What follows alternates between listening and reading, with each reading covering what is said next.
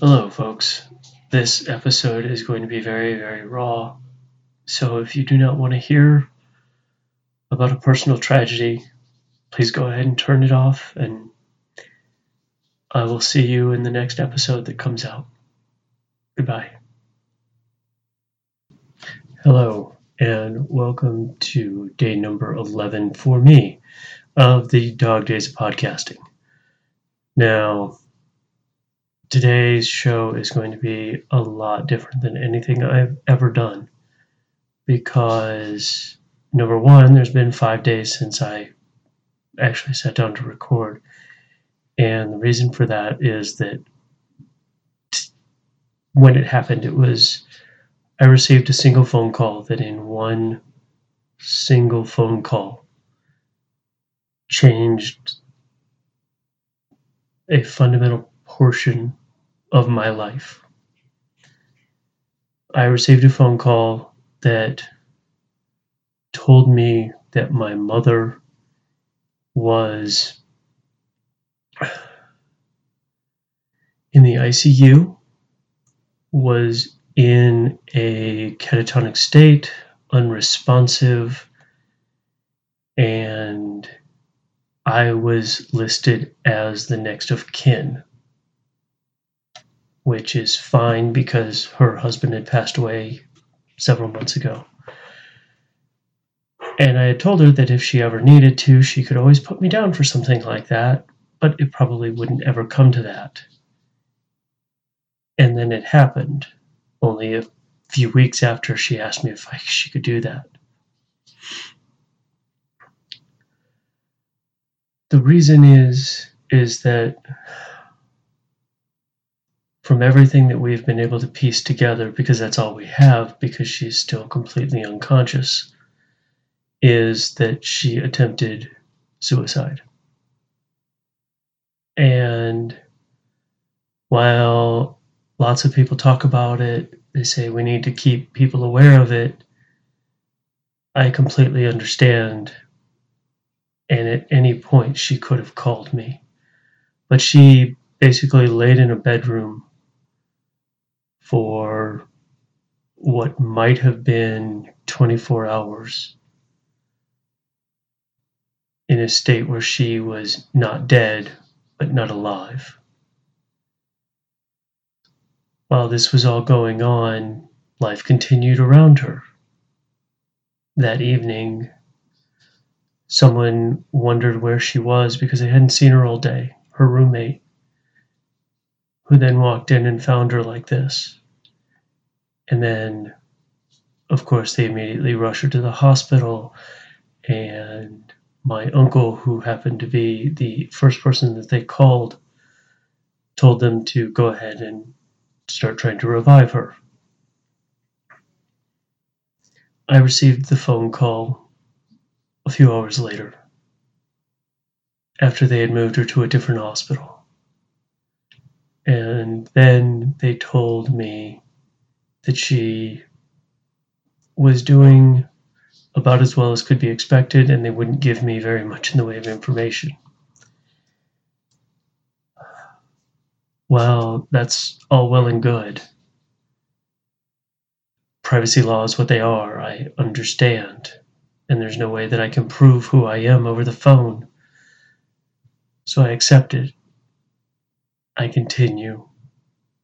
I talk to my aunt, who's there. She then gets me the information that I need so that I can tell them I am who I say I am.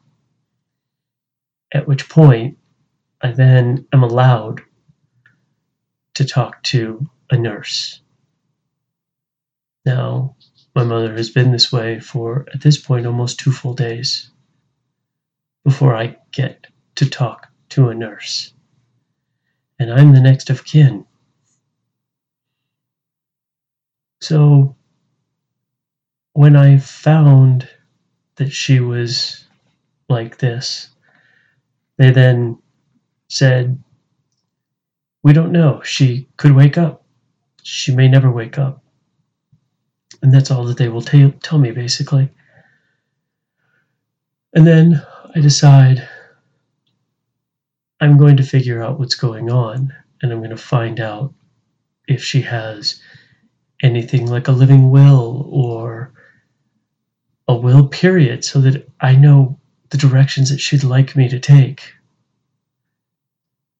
And it wasn't until this afternoon that I actually got a copy of the living will. Now, the entire time that this has been going on, my mother has been on a ventilator. She then found that they're talking about putting her on dialysis now. And luckily, I found the living will that said that they're not allowed to do any of those things. They're not even allowed to put her on a ventilator. Only an IV and medicine to make it painless. If, as is the case in most places, 2 doctors deem that it is unreasonable that she will awaken. I will find out. I will find out the answer to that question on Friday after a second neurologist looks at her CT scan, and then they make the decision whether to do an MRI. And if she's not going to reasonably wake up, then on Friday I have to make the decision, which I've already made because her living will was very specific that she was not supposed to be kept alive like this. So on Friday, if the doctors don't reasonably expect her to wake up, I have to tell them that it's okay to turn the power off and disconnect everything.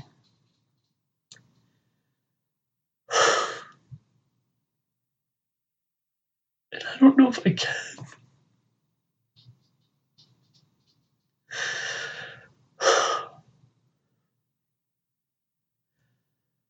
I don't really know if I can. But I don't have a choice. This is what she wanted. So on Friday, I get to tell them this. And then I get to wait for the phone call because I live so far away that I'm not going to go because I can't.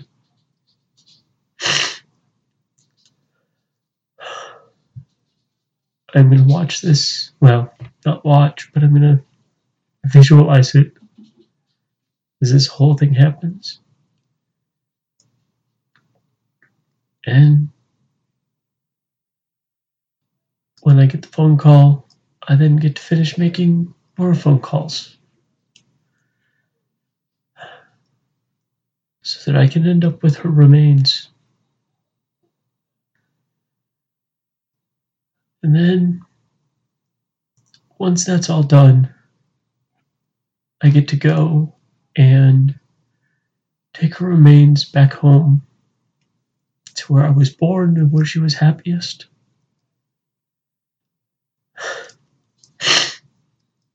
I get to put them in the river.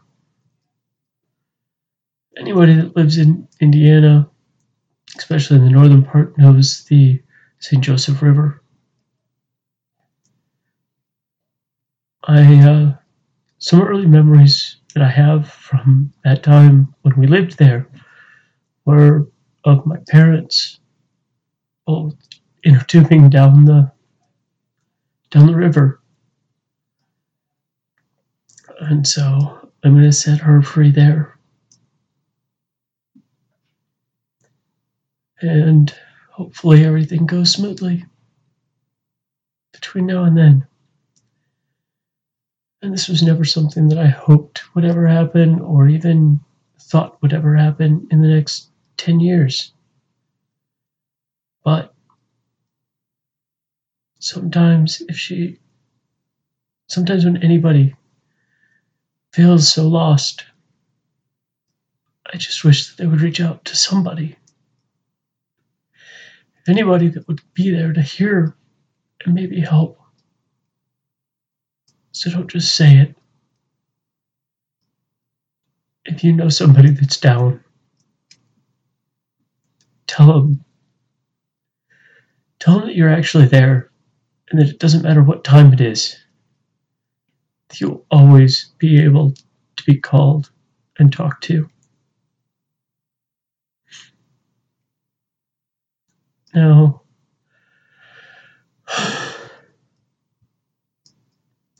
I'm sorry for kind of losing it, but it is what it is.